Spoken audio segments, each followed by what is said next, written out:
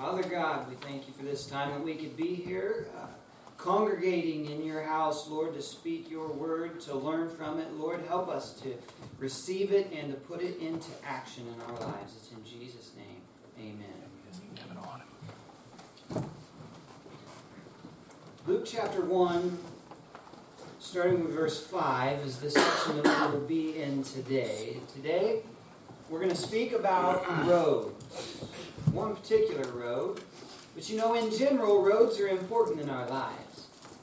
All of you probably drove on a road to get here today. Some of you came from a distance. Maybe you came from Iola or Garnett or Leroy.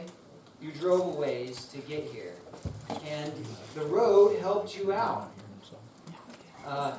If you were to not have a road and you had to come here in your car, all terrain, it would have taken a lot longer. Your Honda or Toyota or Impala driving over rocks and around creeks and around trees and up hills wouldn't have made it so well. So thankfully, somebody in the past at some point had cleared a way and made a road. There are lots of important roads in history that we like to study about, at least I do. One of my favorites is the Alcan Highway. This highway goes from the main inland United States to Alaska. This road was completed in 1948. It is 1,700 miles of highway. This connected one of our states with the rest of them. Now, without that road, Alaska would be geographically isolated. Sure, you can get there by plane or by boat, but the shipment or the driving of your everyday vehicle would not be possible. Some people think that geographic isolation is good. I'm usually one of those. I like the wilderness, and I like to be off in the outback.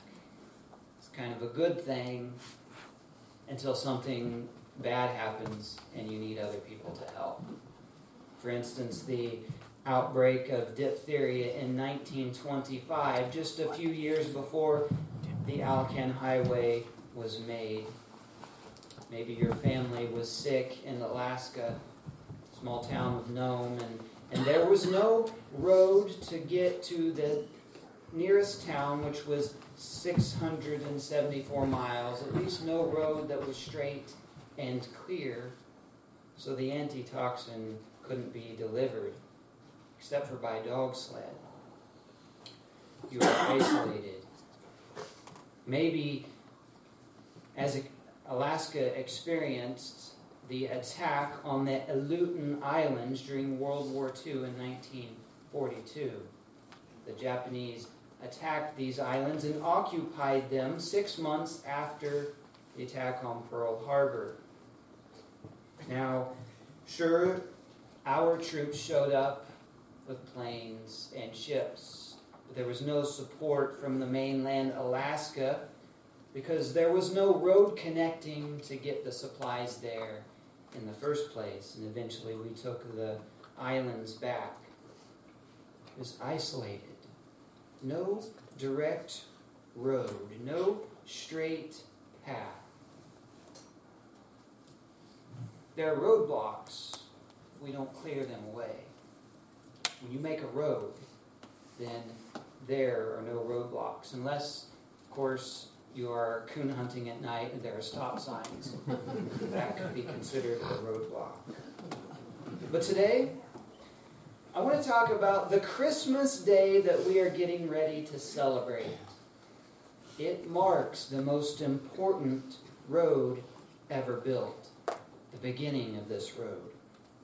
The road that connects us to God. Now let me be clear, Christmas is not the beginning of Jesus. Jesus was in the beginning. He was with God. Jesus is God, and He has not been created. He has always been. Christmas is not the beginning of Jesus, but it marks the beginning of the things that had to be done here on earth for our journey to be possible to get to heaven. God had to become man.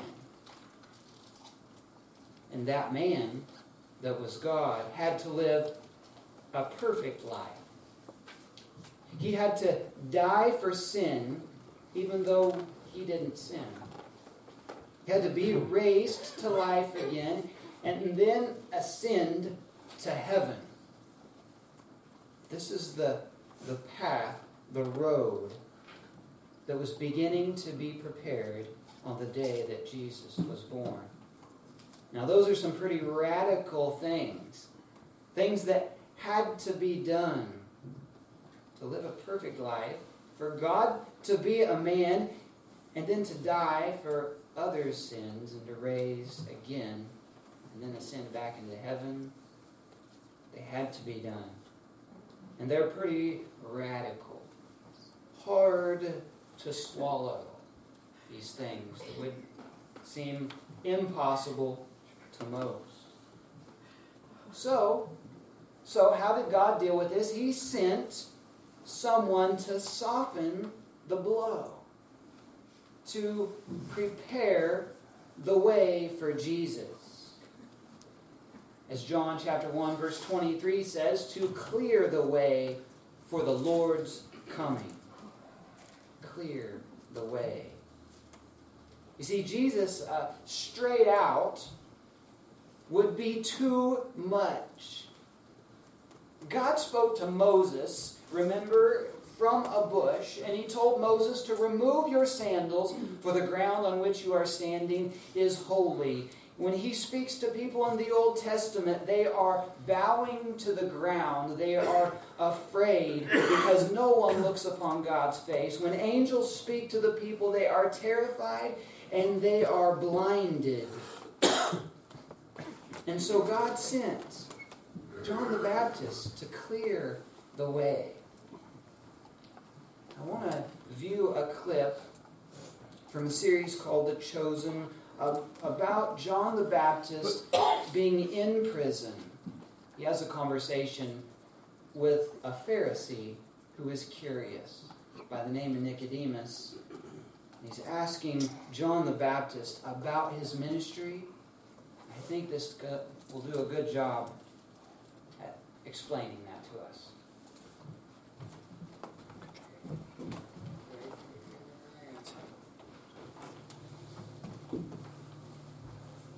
Are you the one they call John the Baptizer?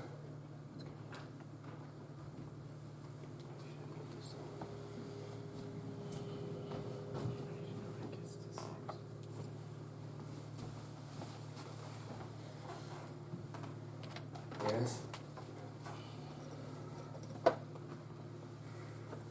I have questions for you about miracles.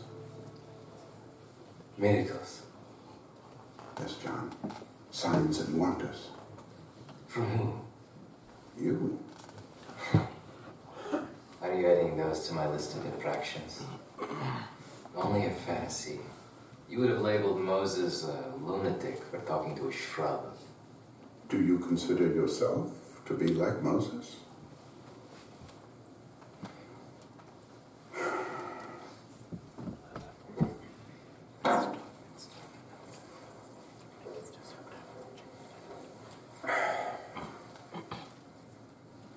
Tell me about your ministry. Do you remember when Caesar traveled through Judea? Yes. He sent all these men to clear logs and debris for the coming king. Make straight the way for the king, they'd shout. Prepare the way. The roads in Jerusalem do not have the same problem, but I remember the visit. I had to move. Romans aren't kind to the homeless. Lost all my possessions. Many in Jerusalem are frightened as well. Oh, they were lucky to have you to comfort them. For a price, of course. Should we be clearing the road for you, John? Is that the point of this I story? don't like your frock. The cost of the vestments alone could feed 3 children in Nazareth for a month. Do you hail from Nazareth? In Jericho, in Bethlehem, Jaffa, Hebron. I see. Well, you have a new home now. Whatever your mission was, I hope you completed it. But you're here to ask about miracles. But first, I want to tell you of a miracle that I've seen, but cannot comprehend. And then to make accusations. This is pointless. Clearly, you are not a frothing madman, but every bit as unreasonable. You imprison me and accuse me of being ill-tempered. I am not your captor. Do you not understand? This is a Roman cell. I came here to speak to the warden on your behalf. On my behalf. Are you really here, old man? The official reason? You are a Jewish citizen. If you have broken Jewish law, it sets a dangerous precedent to allow Rome to adjudicate. And the real reason?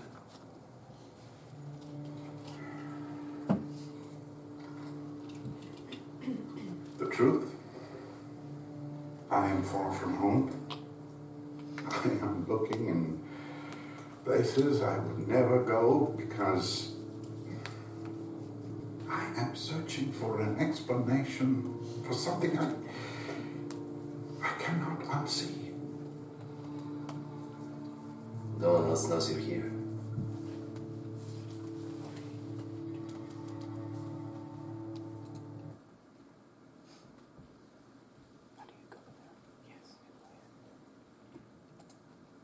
School demons. I saw it myself. They jeered at me from inside her mouth. Nothing could be done for her short of a miracle. And she won't say who restored her. He did not reveal his name to her. What?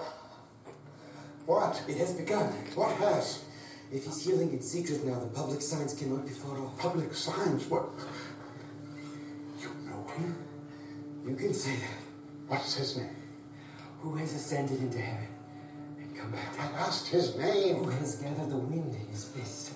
Paul Sullivan to me, you wild mother Who of... has wrapped up the waters in a garment? Finish. No, you answer me first. Teacher of Israel. Finish the oracle of Agur, son of Jakeh. Who has established all the ends of the earth? What is his name and what is the name of his son? Surely you know. You are careless with Torah. God doesn't have a son except Israel. Israel is his only son. All of us. Suit yourself. You know, they'll put a man to death for blasphemy like that. Who will? You. It'd be a terrible precedent for Rome to adjudicate. Should never have come here. All your life you've been asleep. Make straight the way for the king. He is here to awaken the earth. But some will not want to waken. They're in love with the dark. I wonder which one you'll be. Now, if this man is anything like you believe, or if he exists at all, you should leave this region. Your presence alone puts him in danger. If you think he needs my help, you've heard nothing. So at this point, you jump a little bit. So let's get a little bit of background on John the Baptist here. First of all, where does he come from? Where does John the Baptist come from? My answer to that is two older folks. That's where John come from. And I emphasize the older folks. Serious about that part. Luke chapter 1, verses 5 through 7 says that when Herod was king of Judea, there was a Jewish priest named Zechariah. He was a member of the priestly order of Abijah, and his wife Elizabeth was also from the priestly line of Aaron. Zechariah and Elizabeth were righteous in God's eyes, careful to obey all of the Lord's commandments and regulations. They had no children because Elizabeth was unable to conceive, and they were both very old. They were old. Notice also that Zechariah is a priest. and his wife is also from a priestly line. God has chosen this couple specifically to raise a fella of the caliber of John the Baptist. And they were old and righteous in God's eyes. Verses 8 through 17, one day Zechariah was serving God in the temple for his order on duty, or his order was on duty that week. As was the custom of the priests, he was chosen by lot to enter the sanctuary of the Lord and to burn incense. While the incense was being burned, a great crowd stood outside praying. While Zechariah was in the sanctuary, an angel of the Lord appeared to him, standing to the right of the incense altar. Zechariah was shaken and overwhelmed with fear when he saw him. But the angel said, "Don't be afraid, Zechariah. God has heard your prayer. Your wife, Elizabeth, will give you a son, and you are to name him John. You will have great joy and gladness, and many will rejoice at his birth, for he will be great in the eyes of the Lord. He must never touch wine or other alcoholic drinks. He will be filled with the Holy Spirit even before his birth, and he will turn many Israelites to the Lord their God. He will be a man with the spirit of Elijah, with the spirit and the power of Elijah. He will prepare the people for the coming of the Lord. He will turn the hearts of the fathers to their children, and he will cause those who are rebellious to accept the wisdom of the godly." God had heard and answered Zechariah's prayer. What was Zechariah's prayer? The text doesn't tell us anything about what Zechariah had actually prayed. Often we think, well, Zechariah must have been praying for a son. And probably not recently. It was probably a prayer that he had prayed when he was younger, when he and his wife Elizabeth were young and wanting a child. But we don't get that from the text. It's just likely. What was his prayer? Maybe it wasn't necessarily for a son. Maybe Zechariah's prayer was for the Messiah to come, for the Savior. We don't know that for sure. But we do know, whatever it was, probably Zechariah was praying for both. Whatever it was, both was answered by God.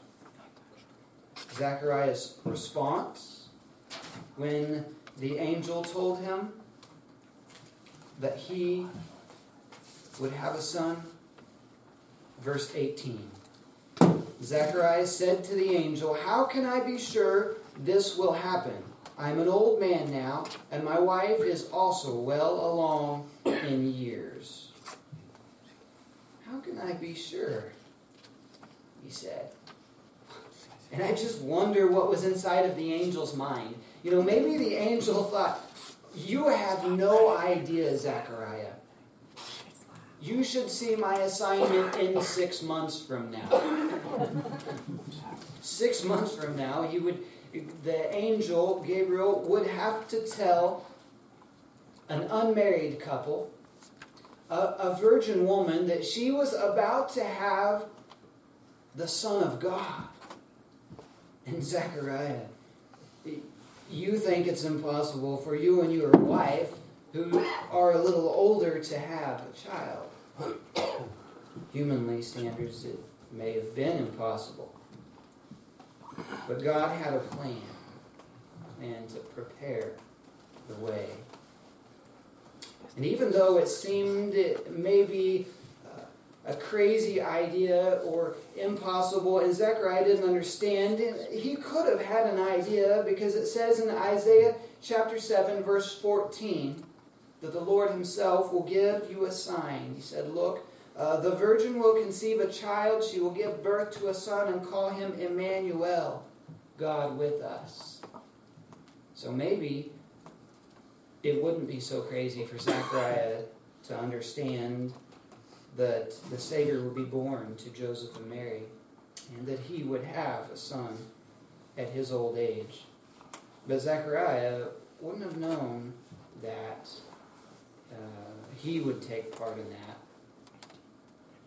So he says, how can I be sure? How can I be sure? Because we're old. The angel actually says to him, verse 19, then the angel said, I am Gabriel. I stand in the very presence of God. It was he who sent me to bring you this good news. But now, since you didn't believe what I said, you will be silent and unable to speak until the child is born, for my words will certainly be fulfilled at the proper time. And so it was. 6 months later, the angel Gabriel went to Mary and Joseph and told them the news that was harder to believe than the news that he was telling to Zechariah.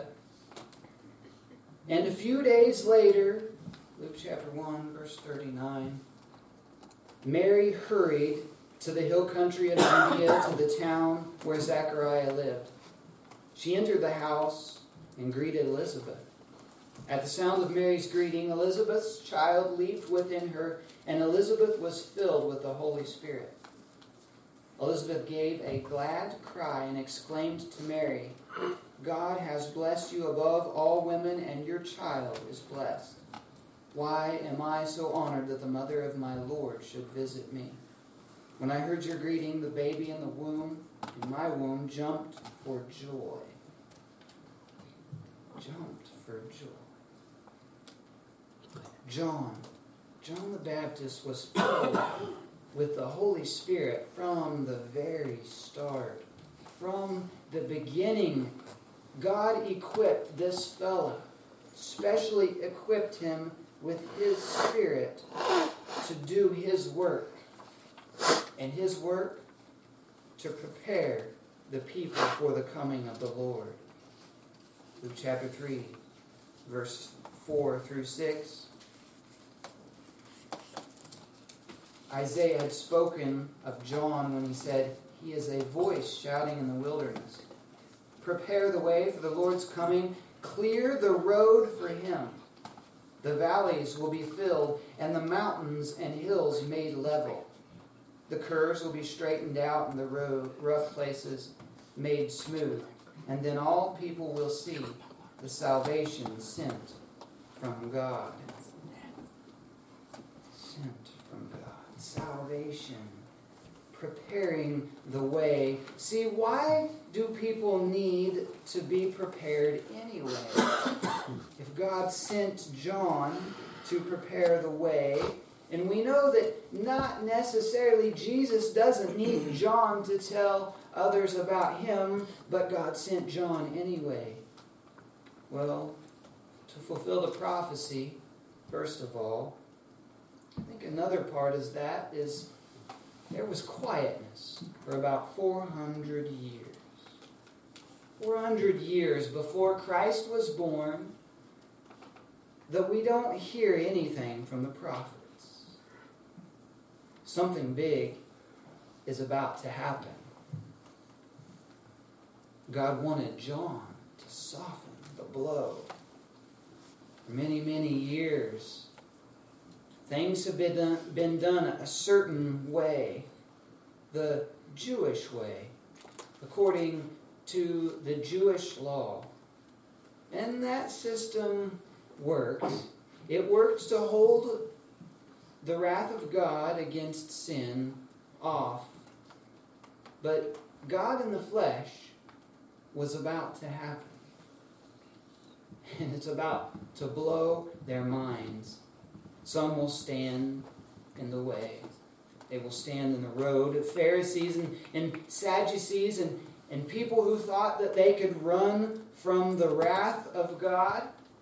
Those who would put off the consequences of sin. Check out how John deals with these folks. Luke chapter 3, verse 7 through 8. When the crowds came to John for baptism, he said, "You brood of snakes, who warned you to flee the coming wrath? Prove by the way you live that you have repented of your sins and turned to God. Don't just say to each other, 'We're safe, for we are descendants of Abraham.' That means nothing, for I tell you, God can create children of Abraham from these very stones."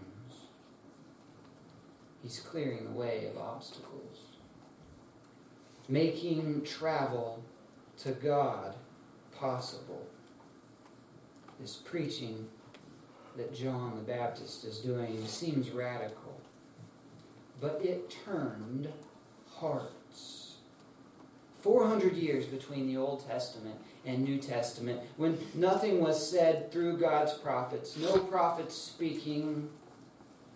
One of the last things that we see, the last two verses in our Old Testament, Malachi chapter 4, verses 5 through 6. "Look, I am sending you the prophet Elijah before the great and dreadful day of the Lord arrives." His preaching will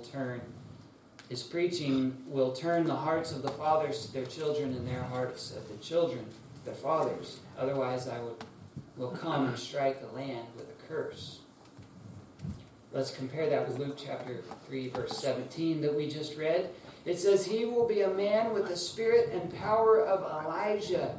He will prepare the people for the coming of the Lord, and he will turn the hearts of their fathers to their children. He will cause those who are rebellious to accept the wisdom of the godly." Who is Elijah? I mean, we know who Elijah is, the prophet. But is he coming back again? Will he be sent? The Old Testament says that he will be sent. In the New Testament scripture, it says a man with the spirit and power of Elijah will be preparing the way for Christ. This man, John the Baptist. Yes, John the Baptist is going to soften the blow, but John himself would not be a soft and easy guy to listen to. He calls them a brood of vipers. Yikes. By the way, John the Baptist had the Holy Spirit, we know, from the beginning. From when he was born, John had the Holy Spirit. And John was no pushover. Men, this is an example to us. Oh, it's common for folks to think that a fellow who goes to church is a soft and passive fellow, that he yields to everything, and if he doesn't, then he is not a proper Christian man. Here we have the example of John, who stands up to what he knows is true, who holds the Word of God for what God gives him, and he says what needs to be said. He calls out sin when he sees it, and he doesn't back down from a challenge when it's placed in front of him. Men, we cannot be passive pushovers. We have the example of John the Baptist, and God has given us something to do, just like he gave John a path to clear, a way to prepare for Jesus. And so the angel tells Zechariah that he will turn hearts. His son will turn the hearts of the fathers to the children. Speaking of the family disunity that was probably taking place then, and changing the sons' ways so that their fathers could approve of them and accept them again. It would turn the rebels to the wise. John is priming them for the coming of the Lord. The birth of the Emmanuel is a big deal. It's such a big deal that we base our whole dating system on it. Your birthday is a number that is based off of when Christ was born. At this point that we are reading here, John the Baptist's ministry, at this point, understanding the Old Testament prophecy would seem easy. The prophecy lays it out that a Messiah would come. But it would get confusing when Jesus began to teach. Because the folks were looking for the military style of a leader. But at this point, all they had to do was understand that the Messiah was coming. He was here in person. This is the best news that you could get. But it was about to be a great big change in everyone's life. The world is about to receive the best gift that it would ever get. Think about it. No more sacrificing animals. No more trying to make up for every 600 and some commandment that you broke. Jesus is a gift. You can accept him. Now, we often compare Jesus being a gift with our normal gifts that we get for Christmas. And sometimes our holiday is focused around those gifts. There's a problem with that comparison. Number one, worldly gifts that we give, physical gifts, are limited by money. We want to get the best gift that we can for our loved one. And the most expensive gift, we would love to purchase that gift for them, but we don't have enough money to buy the most expensive gift. We worry that they will be disappointed. Turns out Jesus is the most expensive gift. He purchased your salvation with his life. Number two, gifts will wear out, the physical ones that we give. Doesn't matter what kind of a warranty, whether it's a lifetime or if it's made out of carbide steel, it will get worn out or break eventually. But Jesus, on the other hand, is eternal. Jesus lasts forever. And the life that he offers also lasts forever. And number three, a physical gift, we worry about if it's going to be used or not. Will the present that I get my loved one be stuffed in a closet and only worn once? Or will it be something that they cherish every day, used often? Will it be practical? My friends, Jesus is the most practical gift that you'll ever receive. He will be used every day as you walk with him in your relationship. John was to be a man to clear the way, and his father Zechariah was beginning to understand this. And so Zechariah offers a prophecy to the world. Read that in Luke chapter 1, verse 67. Let me just read that to you and listen as you hear the words of John's daddy. Then his father Zechariah was filled with the Holy Spirit and gave this prophecy. Praise the Lord, the God of Israel, because he has visited and redeemed his people. He has sent us a mighty Savior from the royal line of his servant David, just as he promised. Through his holy prophets long ago. Now we will be saved from our enemies and from all who hate us. He has been merciful to our ancestors by remembering his sacred covenant, the covenant he swore with an oath to our ancestor Abraham. We have been rescued from our enemies, so we can now serve God without fear, in holiness and righteousness, for as long as we live. And you, my little son, will be called the prophet of the Most High, because you will prepare the way for the Lord. You will tell his people how to find salvation through forgiveness of their sins. Because of God's tender mercy, the morning light from heaven is about to break upon us, to give light to those who sit in darkness and in the shadow of death, and to guide us to the path of peace. John's dad, Zechariah, recognized where it's all coming from the line of David. That Jesus will be a redeemer and a savior, and that he is to defeat our enemies. And let's just realize that our enemies all focus to one enemy. Now we can serve God without fear.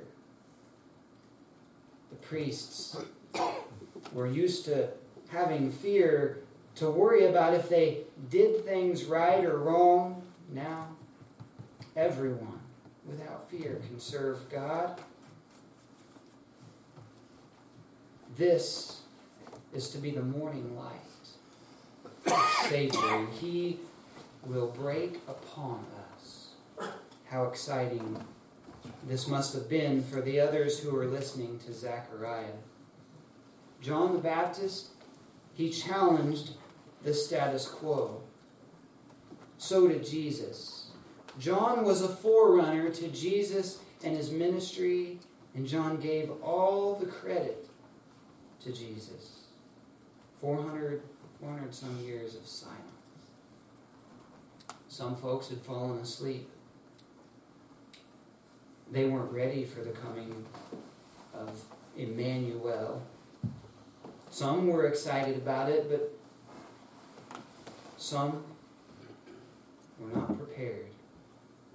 I wonder which one you will be. John says Jesus is a fork and a fire. In Luke chapter 3, verse 17, that he will separate the chaff from the wheat. Which one will you be? The wheat, valuable and useful and loved, or the chaff that's just in the way, clogging the road? John came to prepare the way for the people and to clear the way. Listen, my brothers and sisters. The way has been cleared, and the people have been prepared. And that's us. The people. We have everything that we need to be prepared. Jesus has removed everything that stands between you and God if you will just give your heart to him. Oh, there's still a lot of things that we allow to get in our way. Obstacles put there by ourselves, our sinful ways. But the way that John prepared, our Savior, is a clear path. There's no obstacle that can prevent us from getting to Jesus. Now, this path is not wide. It is a narrow one. And there are a lot of folks that are wandering around, not knowing where they're going, bumping into things, following their own habits, not even caring where they'll eventually end up. The path that leads to Jesus is clear and narrow. Will you give your heart to him? The path is ready. And this is good news. Will you pray with me? Father God, I thank you for sending John the Baptist, and I thank you for Jesus coming to earth, becoming a man, and being God at the same time, God, so that we could be forgiven of our sins. Lord, I ask that you would help us to every day tell other folks about this clear way, God, to present our community with the gospel, the message of salvation through Jesus, the free gift. Lord, I praise you for the work that you've done, and I thank you for the example of John the Baptist being a man of conviction and a man who boldly stands up to speak your word. Lord Jesus, we praise you and give all the glory to you. In your Son's holy name that we pray these things.